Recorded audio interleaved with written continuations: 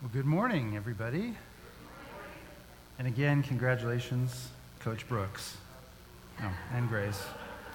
Good job, Dad, and others. And then we had other state placers, too, here, so great job, everybody. Thank you. Yep, I knew that would happen. All right.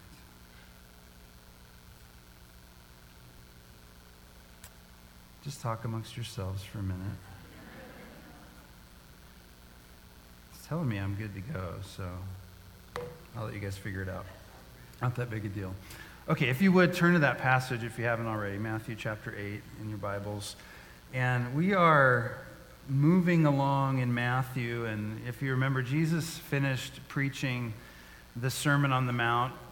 And at the end of the sermon, after he preached this big, it's become, the most well-known sermon in history, it says that as he finished, the crowds were astonished at his teaching. They were so astonished because he was teaching them as one who actually knew what he was talking about. Like he'd actually seen and heard these things, and he knew, and he was one with authority, not like their scribes. And then in chapter 8, verse 1, it says that as he goes about his ministry now, great crowds are following him. And then when we get to chapter 8, he's now performed 3 different miracles and really many more along with these healings that we read about. We get to this place in verse 18 where Jesus kind of lifts his head up and he looks around, and it says Jesus saw a crowd, or a great crowd, around him. And it's kind of like it feels like he's been clueless to it up to the point. Now we know Jesus isn't clueless, but it feels like he kind of stopped and surveyed the scene and went, hold on, what are all these people doing here? And he sees them and he notices them, and their presence now becomes for him the impetus for him now to make a conscious distinction between his disciples and the crowd. Now, this distinction here in the story is a geographical distinction. He's going to ask his disciples to go across to the other side of the lake, but what's important behind this, it's this deeply symbolic within the narrative, is that Jesus is moving and creating really a line in the sand between those who are following him and those who aren't. If you were here last week, we talked about Jesus healing, and he healed all these people, including Peter's mother-in-law. And then it quotes this passage from Isaiah in the Old Testament, which really pictures Jesus as being this compassionate servant. So oftentimes when we think of Jesus, we think of his compassion. We think of his kindness. We think of his touch, his healing, his love. And that is certainly true. But now in these verses this week, we have a Jesus who's not afraid to draw a line in the sand. A severe line in the sand. A line of a distinction between his true disciples and the crowd. Remember a few weeks ago, I said something about it's easy to follow Jesus when the crowd is following Jesus, isn't it? It's easy to follow Jesus when everybody else is doing it. It's easy to follow Jesus when your friends are following Jesus. But remove everybody else and you're the last one standing out there, exposed and vulnerable, and all of a sudden it's difficult to follow Jesus. It becomes more difficult when the crowd disappears. So this short passage here is really structured to draw out this distinction. And Jesus is clarifying the requirements for discipleship, the requirements that he demands. So verse 18, here we have a picture of Jesus. When he saw the crowd around him, it says he gave orders to go to the other side. How many of you have been in the military before? Okay, when I say give orders, that means something, doesn't it? A direct verbal order. That's a command. And if you don't keep it, what happens? You're in trouble. You get flogged. Okay, probably not shot. Maybe thrown in the brig. Something like that. But the command is from one who has authority. So here is King Jesus issuing a direct verbal order to his disciples. Let's go to the other side. And now look forward a few verses to verse 23. What happens? The order is obeyed. And when he got into the boat, his disciples followed him, and they went. And so these two statements, Jesus giving his his command in verse 18 and verse 23, his command being obeyed, actually is these bookends now to these two short conversations on the beach with these two potential candidates for discipleship. So take a moment, if you will, just to picture the scene. Jesus is healing all these people, and then all of a sudden he looks up and he goes like, wow, there's a lot of people here. There's a crowd here. There's a throng of people, and he speaks to his disciples. We don't know if it's just quietly speaking to a few of them or if he says this out loud, but he says something in terms of, hey, we got to get out of here. Let's get to the other side of the lake. Now, we don't know how many disciples he has at this point. All that we know is that he has at least 4 and 2 sets of brothers, Andrew and Peter and James and John. And what do these guys do? What's their profession? They're fishermen, right? So when he says, let's go to the other side of the lake, they know exactly what to do. So you can picture these guys going like, oh, okay, we'll go get our boats ready. So they take off, they go down to the shore, they begin to get their boats ready, and then Jesus begins to make his way down to the shore to get into the boat to go to the other side.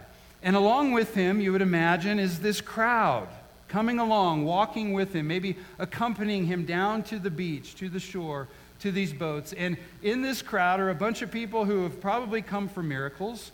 Some of them have perhaps been healed by Jesus or had demons cast out of them. And some of them are his disciples, people who have said they're going to follow him or people that he's called to follow him. So there's this mixed group of disciples and members of the crowd.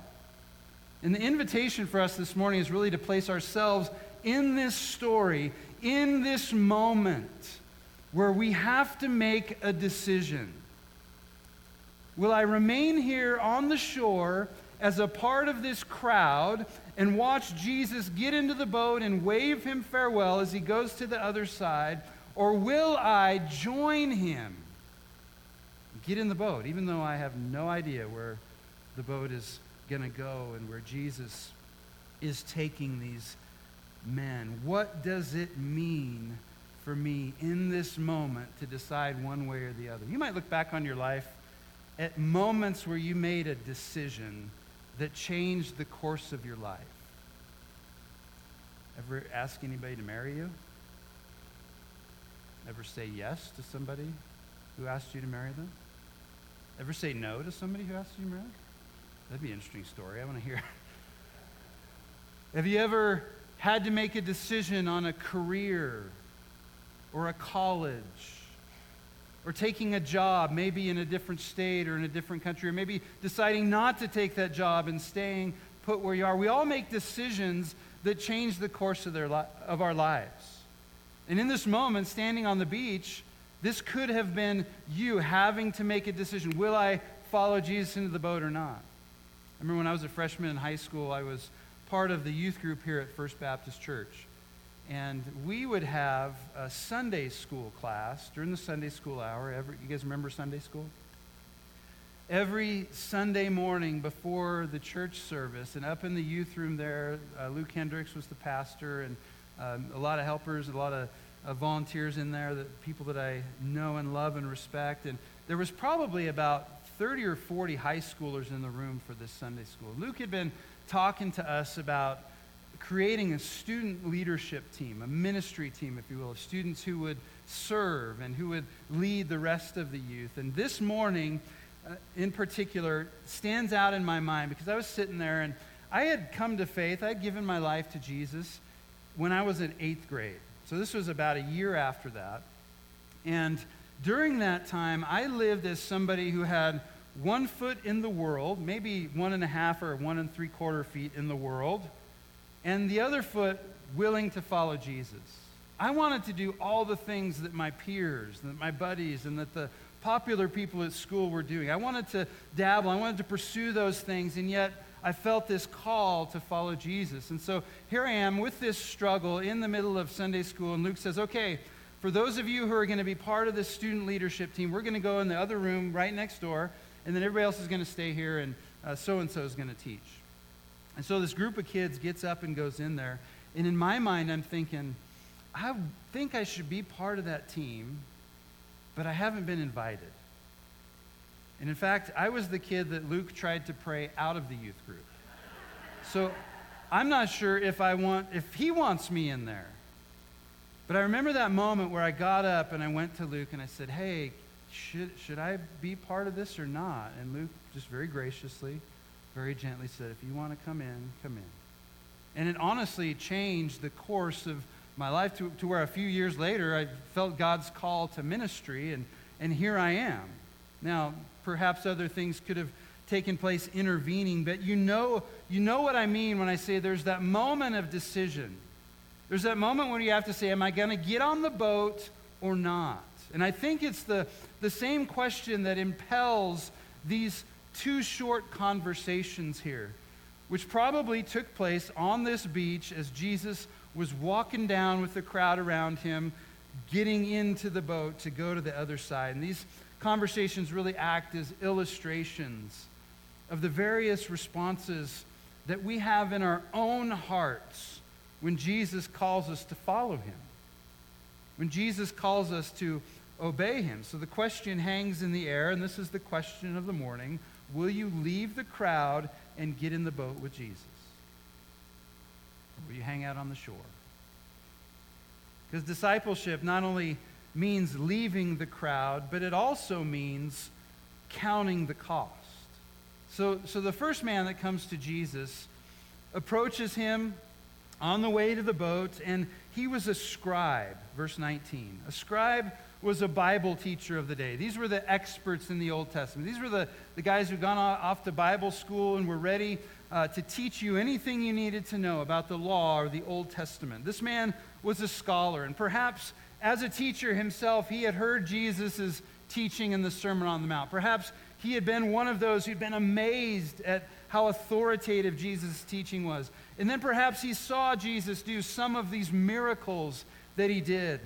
And he decided, I'm so impressed with this guy that I'm going to go ahead and join his school. I'm going to be one of his disciples. And it says he came up and said to Jesus, Teacher, I will follow you wherever you go.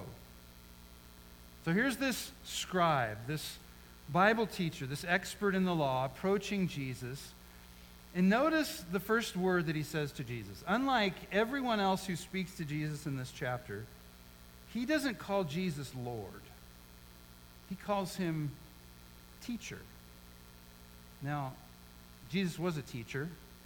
Jesus was probably the best teacher that's ever walked the face of the earth, and this is certainly true. But the man misses the fact that Jesus is much more than a teacher. You also notice not only how he addresses Jesus, but you'll notice where he starts when he talks to Jesus. He starts from a place of pride. I will follow you wherever you go. He's pretty zealous. He's also pretty self-confident. He assumes in some sense that he's got what it takes to follow Jesus. Jesus, I'll volunteer for your team, and you're so lucky to have me. I mean, look at all the other people you've chosen, Jesus. You've chosen these 4 fishermen, and who knows who else at this point. I've gone to school. I've got a degree. I know stuff. You need somebody like me on your team. It is your lucky day. I'm probably the best disciple you've got, and I'll go with you wherever. And Jesus points out, of course, that the man really has no idea what he's talking about. Rather than offering kind of this upscale training program, Jesus will give education through experience. He'll give trial by fire to his disciples. The only entry requirement will be completely relinquishing all of your current and future dreams. That's it. That's all you got to do to follow Jesus. Even Jesus said, foxes have holes, birds of the air have nests, but the Son of Man has nowhere to lay his head. In other words, when you sign on to my school, if you follow me, you're not going to get a pillow every night. You're not going to sleep in the same bed. There's no 4 or 5-star hotels here. There's no 3 square meals a day.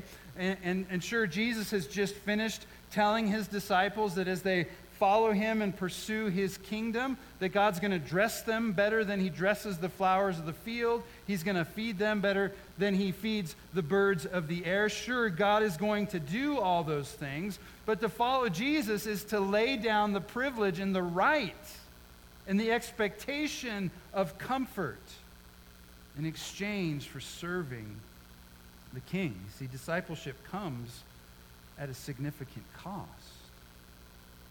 Advancement, position, fame, prestige, none of those things are guaranteed when you follow Jesus. The road we walk when we follow Jesus is probably not the road that we had pictured in our minds when we signed up. It will often be uncomfortable. It will likely be difficult, and disciples of Jesus will often feel homeless, alone, and abandoned.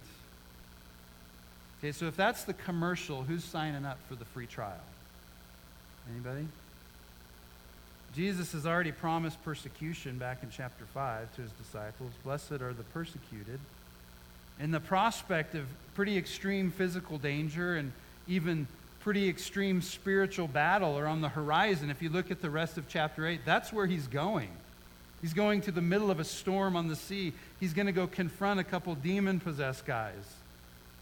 This man comes to Jesus self-confident. He comes to Jesus arrogant. He comes to Jesus over-promising. And Jesus counters his pride, not just by cutting his legs out from under him, but he actually counters his own pride with his own humility. There's a lot of actually theological significance here in verse 20 when Jesus says the Son of Man has nowhere to rest his head. That title, Son of Man, is packed full of significance. We're not going to get to it this week. We will later in Matthew. In this instance, what Jesus is really referring to is his own poverty. The King of heaven himself, who deserves to have everyone and everything in the universe bow down to him, has given up that glory to become human, to become a man, to walk amongst us, to take on our illnesses and our diseases. He is the one who has set aside all material comforts, everything that's owed to him, and he's adopted a life that would be full of suffering. So this king who walks in humility calls his disciples to walk in the same kind of radical dependence upon their Father. And brothers and sisters, if we want to follow Jesus, we must realize that we're following a homeless man.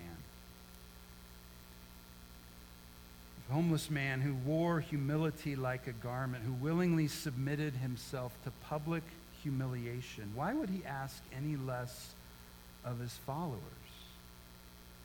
Jesus calls us and his followers to a life that doesn't give a lot of credibility to natural pride or arrogance or overconfidence. In fact, if we follow him, Jesus says, I'll help you get rid of those things.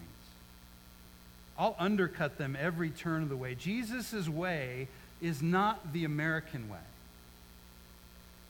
It's funny that just in a few verses, Jesus has just told this man who says, I will go with you wherever you go. I'll follow you. And then Jesus says, the Son of Man has nowhere to lay his head. It's funny if you look at verse 24 that Jesus is actually laying his head down in a boat in the middle of the storm and sleeping. These are the kind of places that Jesus says, if you follow me, these are the kind of places that you're going to sleep. And I think Jesus' conversation with this man actually anticipates this story, this next story of the storm on the sea, and even the wheres that Jesus does lay his head. And some of the places that he calls us to follow him are scary places. The places that Jesus chooses to take up residence are not the kind of places where we sign up to spend the night. They're places we don't naturally want to follow. And Jesus purposely takes his disciples to places that will break us of our pride, break us of our self-confidence, our arrogance, and our grand promises to do great things for God. How many of you want to do great things for God? How many of you have ever bragged about the great things you've done for God? Let me tell you a story. About 17 years ago, Carrie and I were working and living in Southern California at a church, and we felt God's call really to come back to the Northwest. And so we were heading to Seattle, and we were going to work with a group of church plants up in Seattle. And it was a difficult thing. It wasn't easy, but and this is something after the fact that Carrie and I have had to understand about ourselves and really soul search and confess and ask God for forgiveness for. But even in that process, as even we led our family, our kids in this, we were thinking, this was how our mind was, we're going to go do great things for God. Look at the sacrifices we're making for God's kingdom. Now, we never said that out loud, for crying out loud. But we sure went in that direction. That's what was driving us. That was in our minds, was these great things that we were doing for God. And God, when we follow Jesus, Jesus will take those great dreams and pull the rug out from under us and say, really, you're going to do great things for me? You will, but you won't do them from a place of pride. You won't do them from a place of arrogance. You won't do them from a place of self-importance. You'll do them from your face. And that's where we ended up, was on our face. See, we can brag about all the places we're willing to follow Jesus, but the crucible of discipleship comes when we go to the place where we never wanted to follow Jesus. Because Jesus doesn't withhold storms, and he doesn't withhold poverty, and he doesn't withhold every other trouble from his disciples. He loves us too much to withhold those things from us. He requires that we count the cost. So the question is, do you count the cost of discipleship? And then, after you've counted that cost, do you get in the boat with Jesus? Discipleship means counting the cost. Discipleship also means being all in. So he's confronted this scribe with his overzealous arrogance, and he continues to go to the boat to get to the other side. But another man now comes up to Jesus with a quick and pretty reasonable request. This man's actually identified as another disciple. So somewhere along the line, this man had connected with Jesus. Maybe Jesus had come and said, follow me. Maybe he had begun following Jesus at some point. Maybe he was a buddy of Andrew or Peter or John and James. We don't know who this man is. We just know that he's identified as a disciple. And you can imagine him kind of going through his mind, well, I got all this stuff to do. I got these things and responsibilities. I'm just going to go let him know, and then maybe I'll meet him on the other side. Or maybe I'll meet him in a week in Jericho or somewhere. And on the surface, this man actually comes with the most reasonable request in the world. If you can think of, this is the thing that your boss would say, oh, it's okay to take the day off of work today. This is it. The most reasonable request in this culture that you can think of. It's not like he was saying, hey, I got to go finish overseeing the construction of my mansion. Or I had a 3-week trip to the Mediterranean Sea booked, vacation. I got to go finish that first, and then I'll come follow you. It's not like he was asking for something extravagant. He was appealing to his familial responsibilities, to his own obedience to the 5th commandment. Honor your father and your mother. Saying, Jesus, I need to go fulfill the 5th commandment here. This was of high value in the day. Jesus himself in other places affirmed that children owe honor and care to their parents. To bury one's father was dignified. It was honorable. It was a respectful, necessary thing for a son to do. And there's a ton of cultural nuance here that we just don't see or know that could be drawn out. But whatever was going on and whatever was at play for this man, the main point here, the major point, is that the man is giving the most reasonable request possible in this culture, and Jesus' negative response should be shocking. It should cause us to go, whoa, Jesus, what in the world? Why would you talk to this guy like this? Should raise an eyebrow for us. And as is Jesus' way of teaching, the shock value is meant to uncover, it's always meant to uncover what is going on in our hearts. And Jesus is seeking to uncover what's in this man's heart, which is this, that he's simply putting his family in a place of priority over Jesus. And all of that comes out in the important little word, first. Lord, let me first go and bury my father. So in claiming to fulfill the 5th commandment, this man is actually breaking the 1st commandment. You shall have no other gods before me. His request actually undercuts what Jesus just said in Matthew 6:33. Seek first, same word, seek first the kingdom of God and his righteousness. So to say Lord in one breath, and maybe even in the same breath say, but first, is actually duplicitous. It's saying, Lord, I put you first, but I'm going to do this other thing first. You're first, but this is first. It can't be. And Jesus bluntly and plainly calls this man out of his duplicity and says to him, follow me, and this is harsh, and leave the dead to bury their own dead. Oh, brutal. Jesus, really? Aren't you the compassionate guy? Aren't you the kind? Aren't you the generous boss? This was a man bringing the best possible reason to delay the demands of discipleship. In other words, the best possible reason not to follow Jesus right now. And Jesus calls us, all of us, to be all in and nothing else, not even family, Jesus says, can come first. Jesus isn't calling this man to abandon his family altogether. He's simply explaining that compared to devotion to him, they must be a distant second. Matthew 10:35, this is just a couple chapters from now. He says, I have come to set a man against his father, and a daughter against her mother, and a daughter-in-law against her mother-in-law. Whoever loves father or mother more than me is not worthy of me, and whoever loves son or daughter more than me is not worthy of me. These words come out of Jesus' mouth. And the question is, are we prone to make excuses, really excuses for our idols, excuses for the gods that we want to put first rather than following Jesus? And if so, what good excuses do you use to avoid discipleship? To put Jesus off or obedience off to a more convenient time? This is where Jesus' shock factor needs to hit us between the eyes. We must realize that if we aren't willing to drop everything and follow him now, we never will. We will always come up with something that's more important. An appointment, a vacation, a business trip, a career, an investment opportunity, an enticing relationship, projects, so many more worthwhile things in this world will take precedence over discipleship. Perhaps the most shocking thing is when Jesus says, leave the dead to bury their own dead. And in this, I think Jesus is making another stark distinction between his disciples and the crowd.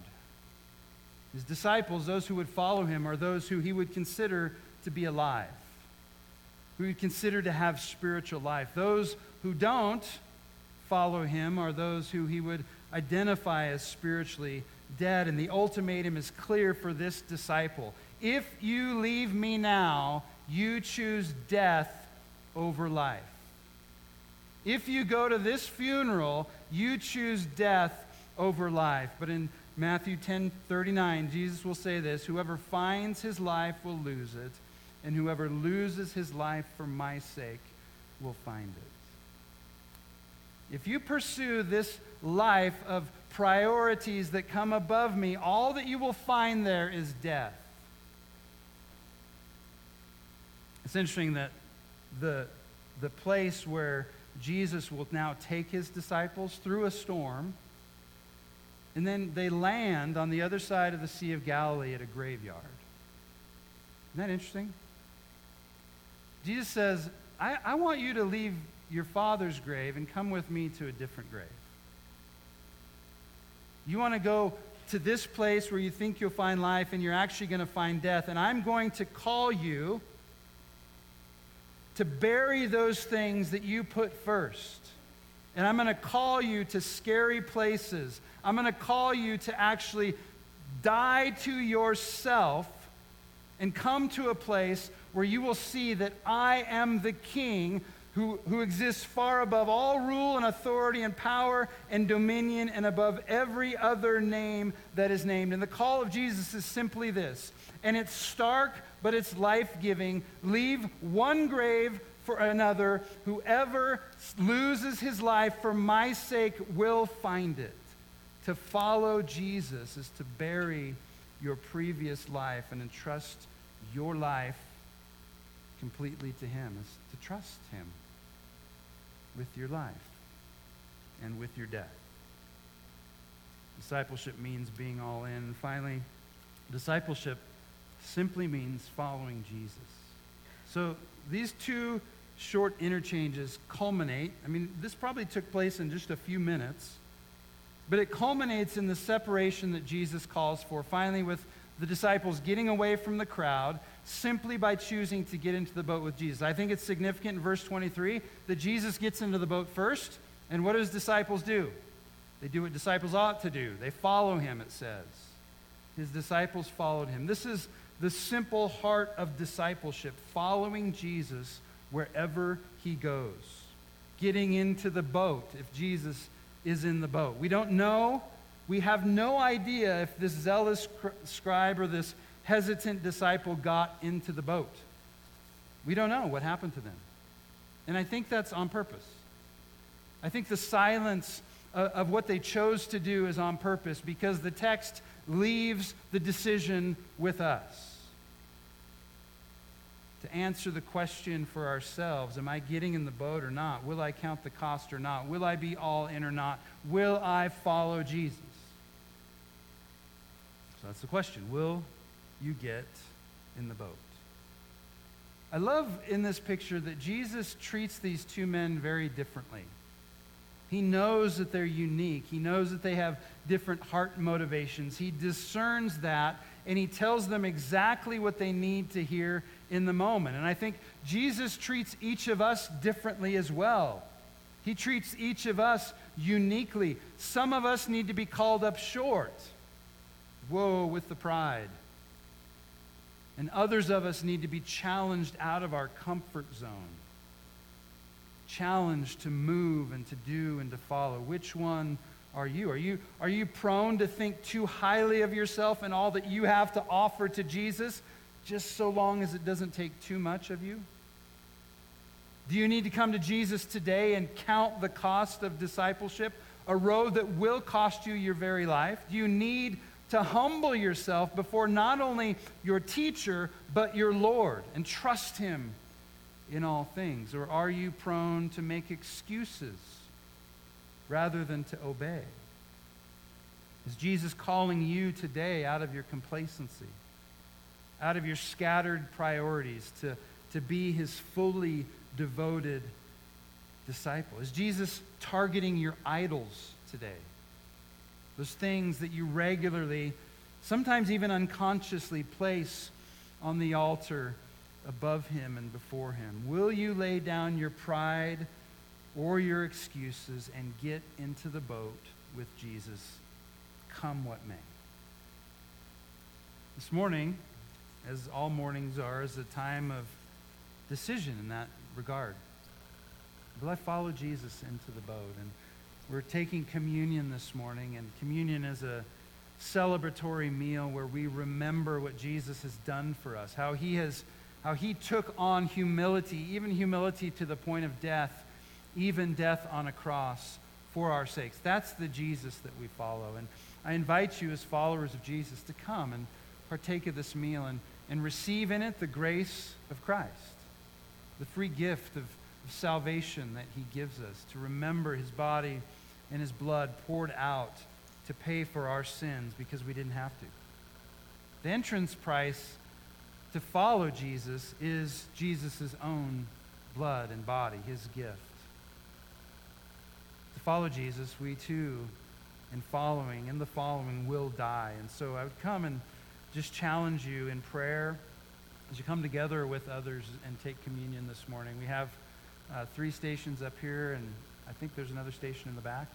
If you're a follower of Jesus, you're welcome to come. And just my prayer for you during this time would be just to allow God to search your heart. Are you counting the cost? Are you all in? What does it look like for you to follow Jesus? Let's pray. Jesus, our Father, we do thank you. We're grateful for the good gift of your sacrifice, the good gift of yourself that you have graced us with. We're beyond grateful beyond words that you, who was in the form of God, did not account equality with God something to be grasped after, but you made yourself nothing and became a servant for our sake. You died in our place and on our behalf. And Lord, as we take of this meal, of this bread and this juice, we remember your sacrifice. Remember what you paid for us. And Lord, we can't pay you back, but we can take on a life that looks like death in so many ways, but will ultimately end up in life because that's what you promised. And so, God, challenge us. Where are we at this morning? Are we following you? What does it look like for me to count the cost, to be all in, to follow you into the boat wherever you would take me? God, do a work in our hearts as we go today. In your name.